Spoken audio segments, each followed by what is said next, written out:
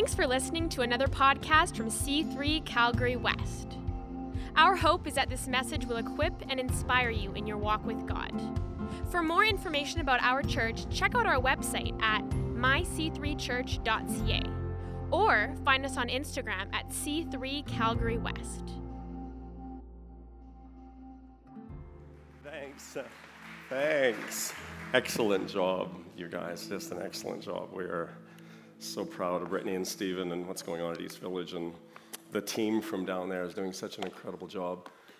And we're really looking forward to what's happening over these next few years. By 2025, we plan on having 3 more campuses, which would be a total of 5 in our city.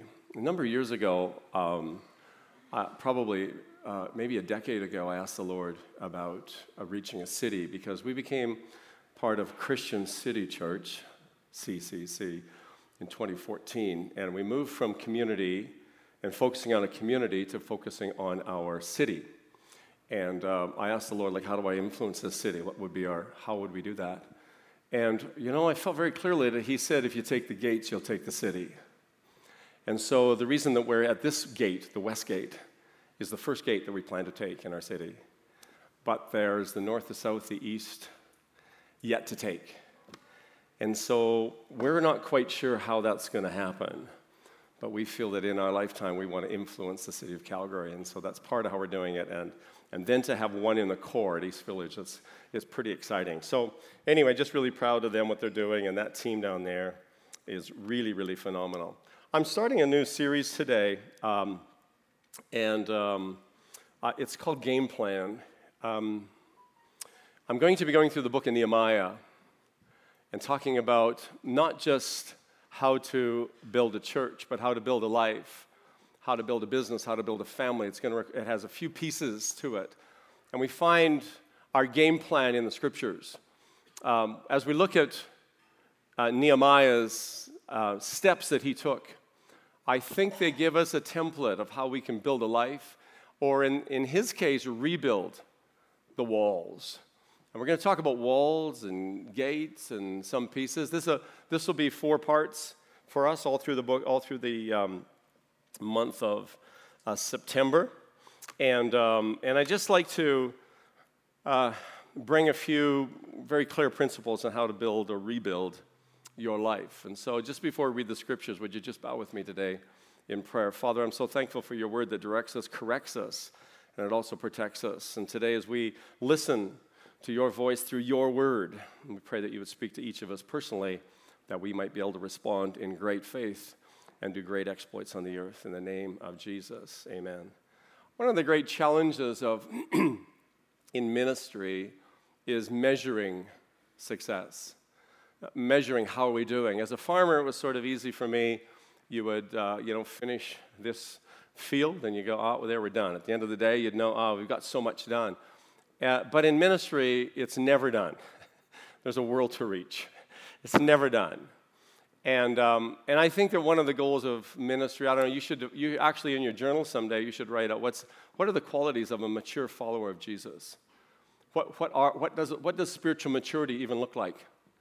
I've got some hunches. I'm not going to give you them right now. I'd like you to explore that. What's it mean to be a mature follower of Christ? We find that you can actually get old but not mature. You just get old. Years will do that to you. But I find that for me, I've been able to get older and not mature, but I've not been able to mature without changing. I think you can change without growing, but I don't think you can grow without changing. And I think the qualities of Christ, when we look at them in Scripture, because one of the goals of a mature follower of Christ is he actually becomes more and more like Christ.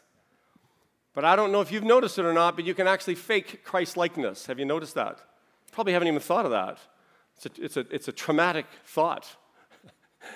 So as I look at this, I go back to that Psalm 127, unless the Lord builds a house, they labor in vain who build it. That's interesting of how the Lord builds, because he doesn't just build by himself. He builds with the they. He needs people to build his house. people who will listen to him and respond to him. And so I want to confront a little bit of the apathy in our worlds, because I think sometimes that the opposite of love is likely not hate, it's probably apathy. Not being courageous enough to do something and step out and confront some of the evil that's around us. Rebuilding a life, rebuilding a family, a church, or business. Nehemiah chapter 1. And I want to just restate our mission as a church is to build the church. That's what I think the greatest building project on the earth right now is the church. That's what I think. I think that what Jesus is doing on the earth is he's building his church. And he's building it a certain way so that the gates of hell will not be able to oppose it. And so when he builds it, I believe, when he builds a family, when he builds a business, there's no opposition that can stop it. I'm just thinking of a passage in 1 John that says, whatsoever, how does it say? Whatever is of the Lord overcomes the world. How does that go? Random, useless thought. Something about what's birthed of the Lord actually is it's eternal, and it's going to come to pass. It's something like that. So anyway, I want to talk about that. I want you to turn to Nehemiah. I want to welcome my mom that's here this morning. It's great to have her with us today, who can verify the things that I'm about to say, sort of, but maybe not really. But I'm quite grateful I grew up before technology hit. My social network was called Outside.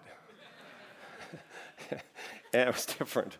We drank from garden hoses and rode in the back of pickup trucks, and we made it. Nehemiah chapter 1, and I'm going to read the whole chapter. I think it's important. I'd encourage you to read through this 5 or 6 times this week and get an understanding of what it means to build. I'm reading from the New Living Translation. These are the memoirs of Nehemiah, the son of Hakaliah. It was the autumn of the 12th year of King Artaxerxes' reign, so it's kind of November-ish. October-ish. And I was at the fortress of Susa. Hananiah, one of my brothers, came to visit me with some other men who had just arrived from Judah, and I asked them about the Jews who had survived the captivity and about how things were going in Jerusalem. And this is what they said to me: things are not going that well for those that returned to the province of Judah. They're in great trouble and disgrace. The walls of Jerusalem have been torn down, and the gates have been burned. Walls and gates. We're going to talk about walls and gates. Not today, but eventually. When I heard this, I sat down and wept. In fact, for days I mourned, fasted, and prayed to the God of heaven. And then I said, O Lord God of heaven, great and awesome God who keeps his covenant of unfailing love with those who love him and obey his commands, listen to my prayer. Look down and see me praying night and day for your people, Israel. I confess that we have sinned against you. Yes, even my own family and I have sinned. We've sinned terribly by not obeying the commands and laws and regulations that you gave us through your servant Moses. Please remember what you told your servant Moses. If you sin, I will scatter you among the nations. But if you return to me and obey my commands, even if you are exiled to the ends of the earth, I will bring you back to the place I have chosen for my name to be honored. I love that. We are your servants, the people you rescued by your own great power and might. Oh Lord, please hear my prayer and listen to the prayers of those of us who delight in honoring you. And please grant us success now as I go to the king for a great favor. And put it into his heart to be kind to me. In those days, I was the king's cupbearer, chapter 2 and verse 1. Early the following spring, during the 20th year of King Artaxerxes, I was serving the king wine, and I had never appeared sad in his presence before this time. So the king says, why are you so sad? Let's just stop there. I want to look at just a few things about building and rebuilding a life. He's referring to a time in Scripture, just meanwhile back in Persia. I'll give you a little background.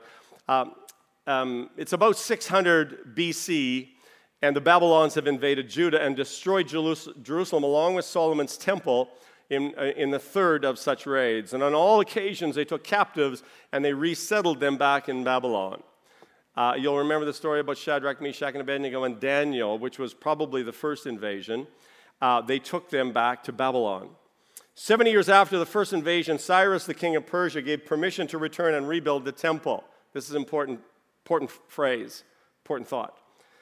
Under the leadership of a man named Zerubbabel, I'm so glad we're not naming our kids like that anymore, and they did, and they looked good for a while, but the people they refused to turn from their ungodly lifestyles. This is what he's repenting for. They refused to turn. The temple was not maintained, sacrifices ceased, and by the time our story begins, the political, social, and spiritual conditions in Jerusalem were terrible. This may be the situation in your life, maybe the situation in your family, it may be the situation in your business. I'm referring to these 3 specific domains today. It may be the case in a church. So I'm looking at how do we build or rebuild according to the patterns of God. Meanwhile, back in Persia, a young sommelier. So Nehemiah was a wine taster. Not bad. Babylon was not likely known for its wine. It still isn't. But it might have been Bordeaux or the French region or something might have been interesting. Probably the wine was terrible. But it's interesting to me. I still find this fascinating that God calls a sommelier to do a construction project. This is not his formal training. Here's the point. He may ask you to do something that's outside of your formal training. It's staggering to think that he would take a young shepherd because he was grooming a king named David. He actually still does things like that. He takes people that are farmers, and the crop at that time was not legal that I was growing. It's legal now. But he takes a farmer to actually become a church builder. This is still remarkable to me. Just the hand of God, touch of grace, favor of the king, I don't know.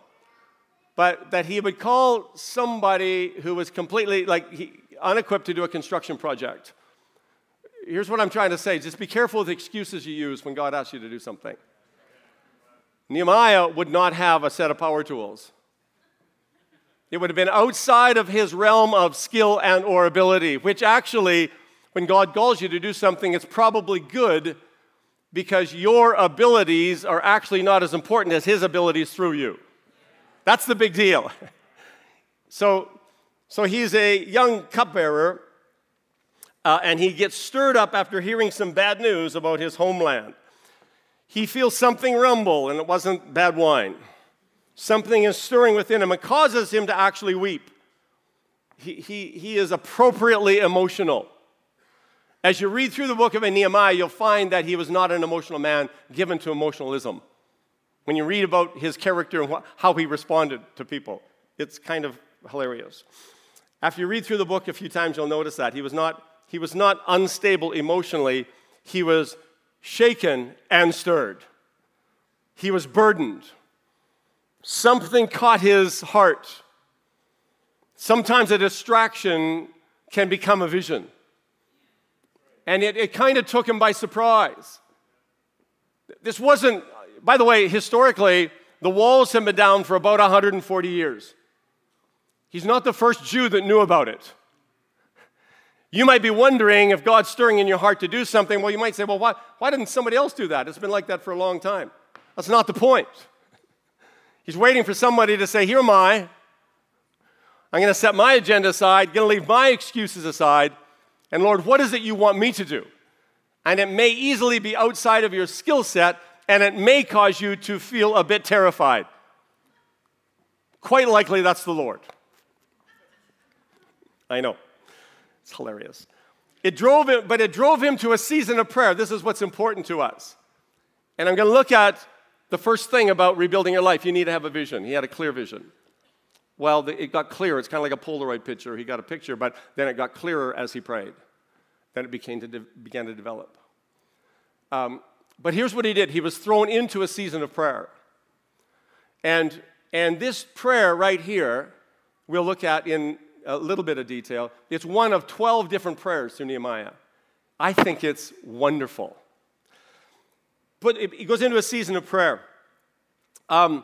He never knew that the first tremors in his heart were the initial birth pains of a great vision that we would be reading like 2,800 years later. His vision didn't begin with a vision. His vision began with a burden. My question to you, what is it that stirs in your heart? What is it that makes you sad? What is it that makes you glad? What is it that makes you mad? That's probably a clue to a problem that God is calling you to solve. It didn't begin with a clear picture. It began with a disappointment. Why isn't somebody doing something about this? Every one of you will find some disappointment in your life. If you look through your life, you'll look around and you'll say, why is that like that? This needs to be different. So it begins with this sense that something needs to change. That's where vision begins. You start to think of what could be, and it moves to what should be. It moves from being just that's not right. And it moves to, somebody better do something about that, and if nobody's going to do something about that, I guess that's me who's supposed to do something about that. Not everybody notices everything you do. In our old building, a young electrician looked around and he said, gosh, you got a whole bunch of electricity, like all these things are not finished. And I said, thanks for noticing that. That's your vision. Finish that up. You look around, you might see something. Why isn't this happening? Don't come to me specifically and say, Pastor, you should do something about that. If you notice something, that's a clue to a problem God is asking you to solve. It's confronting to us, isn't it? Point number one, a building block of life is vision. We can't overstate this, but I think it's a building block of life. Hebrews chapter 11 says that we know that things, this is what we know that things that were created from things we're not seen. Not that weren't real, but just were not seen. From the unseen real. Can you see a better life? Can you see a better marriage? Can you see a brighter future? Can you see a profitable business? You need to be able to see something better, a condition that's better. It begins by you seeing something that isn't yet. That's what vision is. A preferred, beautiful future. And then you need to figure out ways of how you can capture that, and then what are the steps in doing that. And the first step should be that we pray. That's what he does. I believe that where there's no vision for the future, there's no faith in the present. We're told in Proverbs that without vision, people perish. I could say to you likely that where there is no vision in a specific area in your life, that area is perishing. So we need to have vision. And I don't mean like fantasy. There's a way to sift whether it's a good vision or a God vision. A vision requires an individual to act courageously. Somebody to put their neck in the line. This person has allowed their hearts and minds to migrate towards a beautiful future, to see a better world, and to carry deep within them the confidence to see it through. Vision is indiscriminate, neither male or female, Jew or Greek, young or old. Chances are you likely received some vision when you were younger about your life. My question is, who stole that? Because there's one who's a vision and a dream and a passion stealer. There's one who will steal that. So this happens in our life. Vision can come from a distraction, but it captures your heart, and you think to yourself, something must be done. And if you're not careful, you'll say, someone should do something about that. It's hard to miss that Nehemiah was just doing what he was asked to do. When did the vision come? When he was serving the king. I have people fairly frequently telling me what they want to do. I say, well, where are you serving now? Where are you being faithful right now? Yeah, I'm sure you want to speak to stadiums full of people. Yeah, I'm sure. Sure you want to be a rock star, huh? What are you doing now? At what level are you just simply serving the king right now? While he was serving the king, you understand the metaphor. You're just doing what you are asked to do in the context of your world. You're just serving. It's the pathway to greatness, right? Where are you serving? Where are you laying down your agenda? Letting go of your dream to help someone else's dream. He's serving the king. It's a beautiful picture. But it's hard to see sometimes that our destinies get released while we're serving properly in a proper position. We've been giving an area of trust, and were serving in that area. In that place of servanthood, his heart was opened. And I love that without the king, he would not have favor. I think this is such an important part. Certainly, he was not the first Jew to think about this or talk about this. But how did he know that he was the one? That's important for me. Vision has at least 3 parts, and the fulfilling of a vision has at least 3 parts. It usually starts with something that's bigger than you alone. If you can do it, it's your vision. You've just now signed up for serving your kingdom come rather than his kingdom. So it's secondly, after it's bigger than you alone, it becomes a moral imperative. By that I mean, if you don't move on this, it's almost going to be sinful. Something needs to be done. And the third thing about a God-shaped vision is that it lines up with the Scriptures.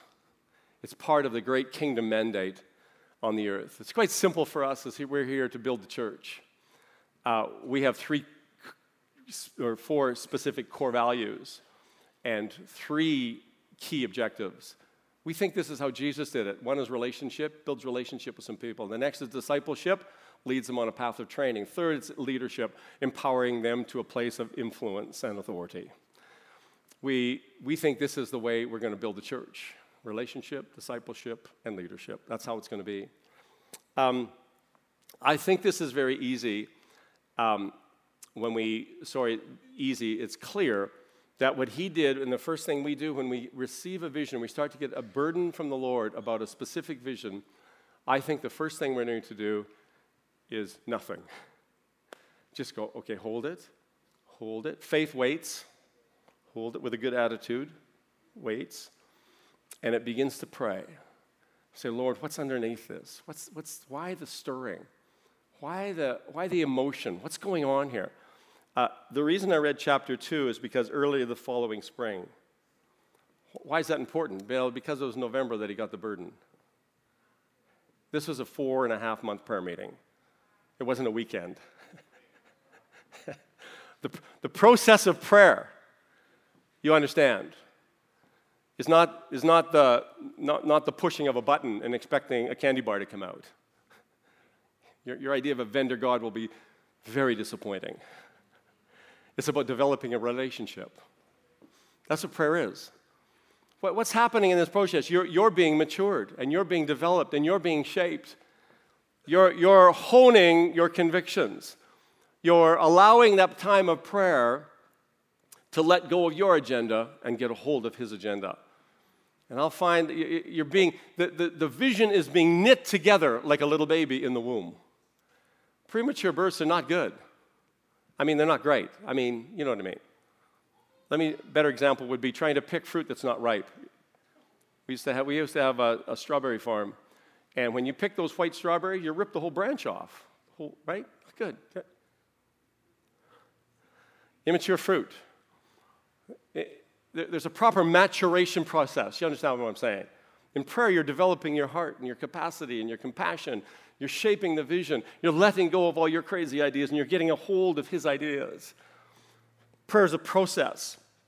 I find that most often a vision doesn't need to be acted on right away. It needs to be soaked in prayer, intercession, fasting, sorting, confirming, seeking counsel in scriptures. So you realize, this is not just my idea. The burden becomes a blessing when we place it before the Lord. I love in chapter 8 it says that the joy of the Lord is my strength. I know it starts off with weeping, but it ends with joy. That process. Psalm 30 reminds us that there's a time of weeping, but then joy comes in the morning. There's a season of weeping to end and a time for joy to begin. That it begins to leap in your heart.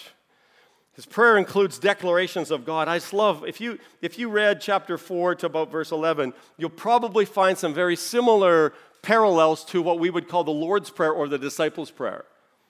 He begins by saying, basically, the Lord's Prayer begins, Our Father who art in heaven. Underline the word our. This is not a solo sport. We come before the Lord on behalf of not just ourselves, but our. And he lays out some clear things about who God is. I think that's really okay. He reminds them of his covenant. And And verse 5, he reminds that he's the one who forgives sin, because why? The state of Jerusalem and the people are in a state of sin. What a pattern for prayer. But you need to notice the pronoun as you read through it. And because you highlight your prayers, we are people who trash our Bibles. It means we've worked them over. And you notice the pronoun as you move down through it, and it says, I confess that we have sinned against you. What has Nehemiah done? He's not done anything wrong. But what's he doing? He's identifying with the entire body of Christ at that time, his nation. Here's what we have to be careful of, is an us and them mentality. This week we had intercession for the Pride Parade and for the Pentecostal conference downtown. They both needed covering.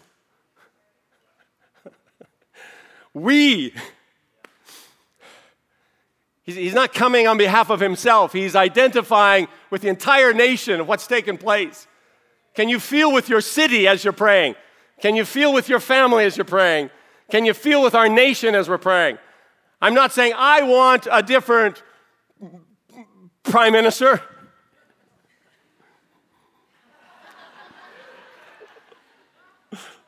Back to my notes. Sort of. I mean, you understand, identification in prayer keeps our hearts soft. It's never them. We're part. Your world is too small if you're only praying for yourself. Our Father, who art in heaven, forgive us our sins. This is what prayer does. It reminds us that we're part of a much bigger body than just our own self. It identifies, identificationally. There's always an order, but there's never blaming. Joshua 7 reminds us when Achan has sinned. Most of you know the story. God said in chapter 7 and verse 1 that Israel had sinned because one man sinned. Do you understand the corporateness of the body of Christ? That we're part of that. Don't be pointing at other people's dysfunctions. It says, because for God, a sin of one was a sin of the nation. It's during this time that we get structure and order within our hearts. We learn the when, because the timings of God are so important. Does some of you ever feel a bit sorry for Moses? Moses had the what. He just had the when little off. Ended up going to the University of Hard Knocks in the Sinai Desert. But he had a great call, didn't he? He had the right, he's going to deliver Israel, right? But he's going to do it his way. Right word, bad timing. You can have a great word. I'll tell you what will kill a vision is bad timing. What happens in prayer? We get the timing of the Lord. That's what we do. You can have the best idea in the world, the best vision in the world. Are you able to sit with that and let the Lord develop that and shape that within you and actually do the changing with you until it's time for the releasing of that, the what and the when? He could have shared his burden with a bunch of others, could have set out across the desert, charging off on his own. He could have sloughed off on his duties, but he did the hard thing. He waited, something we hate to do. He waited.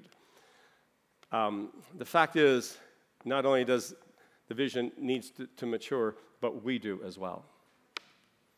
If you're praying in your marriage and you're not praying we, it's always about the spouse.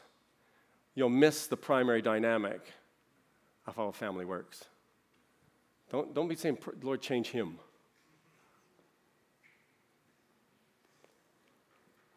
Yeah, maybe he needs changing, but so do you. So sometimes when you say amen, I'll move faster. Something, amen, okay.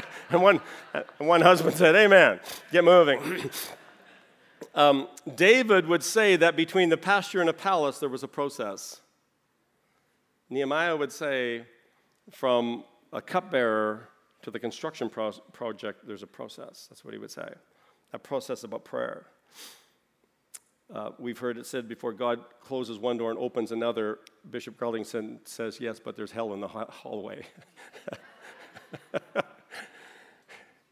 I call that the birth canal. It's dark.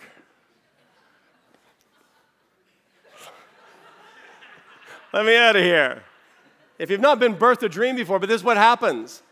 Lord, let it move it along. Well, there's a certain process. There's a time. You hear what I'm saying? All right. I love that he didn't just quit his job and move to Jerusalem. Do you notice that? Somebody came to me one day and said, God's calling me to Zaire. I don't know if you're in the room right now. I don't think so. I said, whoa, whoa, whoa, whoa. Like you? And they said, no, our family. I said, whoa, whoa, have you talked to them? No, they'll get it. Take some time. You need to talk to some people. Here's what he did. He didn't quit his job. I love that. Here's what we have to remember, I think, in the birth of a vision. That permission creates protection. He got all the permissions that were necessary to move him through. Without the king's permission, and he would call it the king's favor, he prayed for kindness in the king's heart. But he moved slow. He needed the king's permission because he was a catalyst in the process. He was an appointee of the king. I can't emphasize that enough. The proper permission means protection. The entire project was destined to fail without permission. And you can read through that and you'll get it. I've had some amazing bad ideas.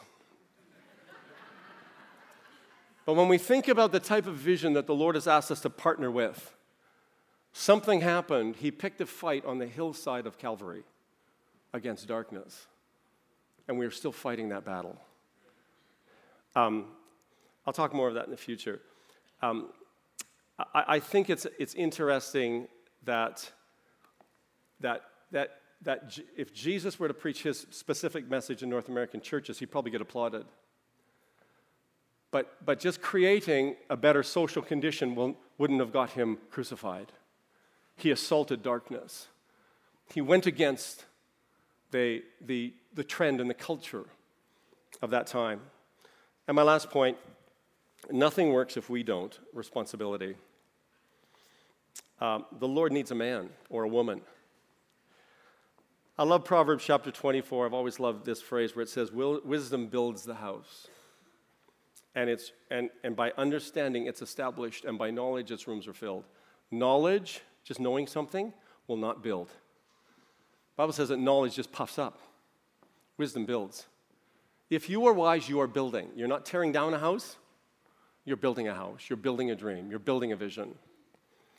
Irresponsibility is the result of lazy theology. Owning our life and our responsibility is our superpower. In the Garden of Eden, something took place where they were given endless choices. They were created free. And they had to have a tree to say no to, because without choice, there's no freedom. And without freedom, there's no choice. You always have a choice. In this church, you'll always have a choice. You'll never be told. You'll be encouraged strongly, perhaps. But you'll never be told really what to do, because I respect your personal choice. You get to live the life you want to live. You get to build the dream you want to build. I'm just saying that it's probably bigger than you could ever dream or imagine or think of. It's better. Your future is better and brighter than you could have thought of. But what came next in Genesis chapter 3 and verse 8, it says, when he heard him coming, I love that God always comes. And he called Adam, but Adam hides. Why? Because shame had entered. Fear had entered because he had listened to the wrong voice. Most surprising and unexpected was his next response. And listen to me closely. This is very, very, very common. And this is what shame does. Here's what he did. He threw his wife under the bus. Because shame always blames. It doesn't take responsibility for its own actions. There was no shame or blame ever before. What was the result? The next thing that happened, so then God goes to the woman and says, what about that? Well, she couldn't blame him. He'd already blamed her. She blamed the snake. Snake had no options. He had nobody left to blame. Well, God didn't ask the snake. He told the snake. I'm intrigued by this. Erwin McManus said it in one of his books. He said, it's hard to know you're dead when you can't identify the symptoms. Men went from fullness to emptiness, and the first symptom was blame and shame. It's staggering to think that neither would own their own decisions. They acted like victims and found excuses for their condition. Is that like anybody you know? Well, if God wanted to build a wall, he would have built it himself. Bad theology. Well, if God wanted our marriage better, he would have done it himself. You're an idiot.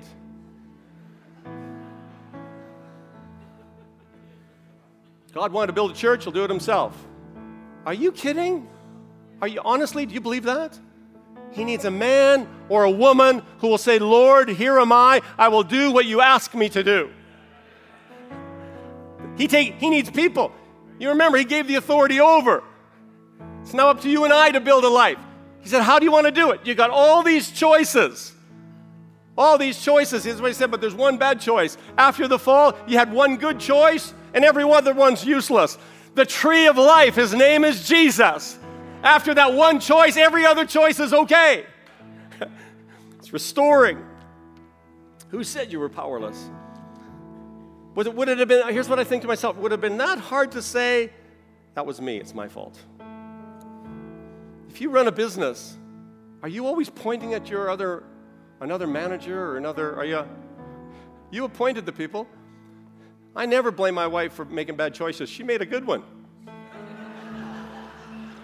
Hello.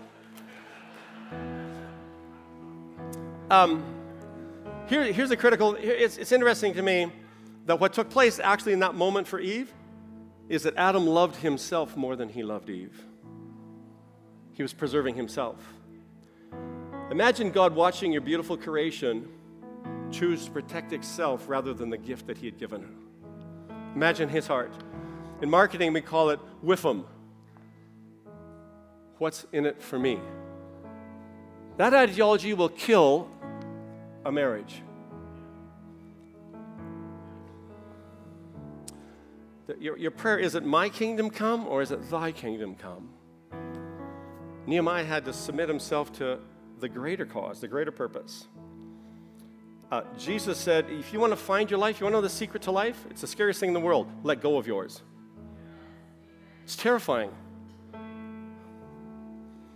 first consequence of the fall was abdication of responsibility for our actions. We have some crazy ideas about what God's like.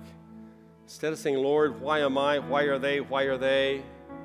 Consider surrender and letting go. You can never change what you won't take responsibility for and own. No one's responsible for your problems, your circumstances, or your beliefs but you. You're the most influential and powerful person in your life. Hundreds, probably thousands of Jews knew the story about the wall was down. But for Nehemiah, it caught his heart, and he spent 4.5 months praying, God, how do we do this?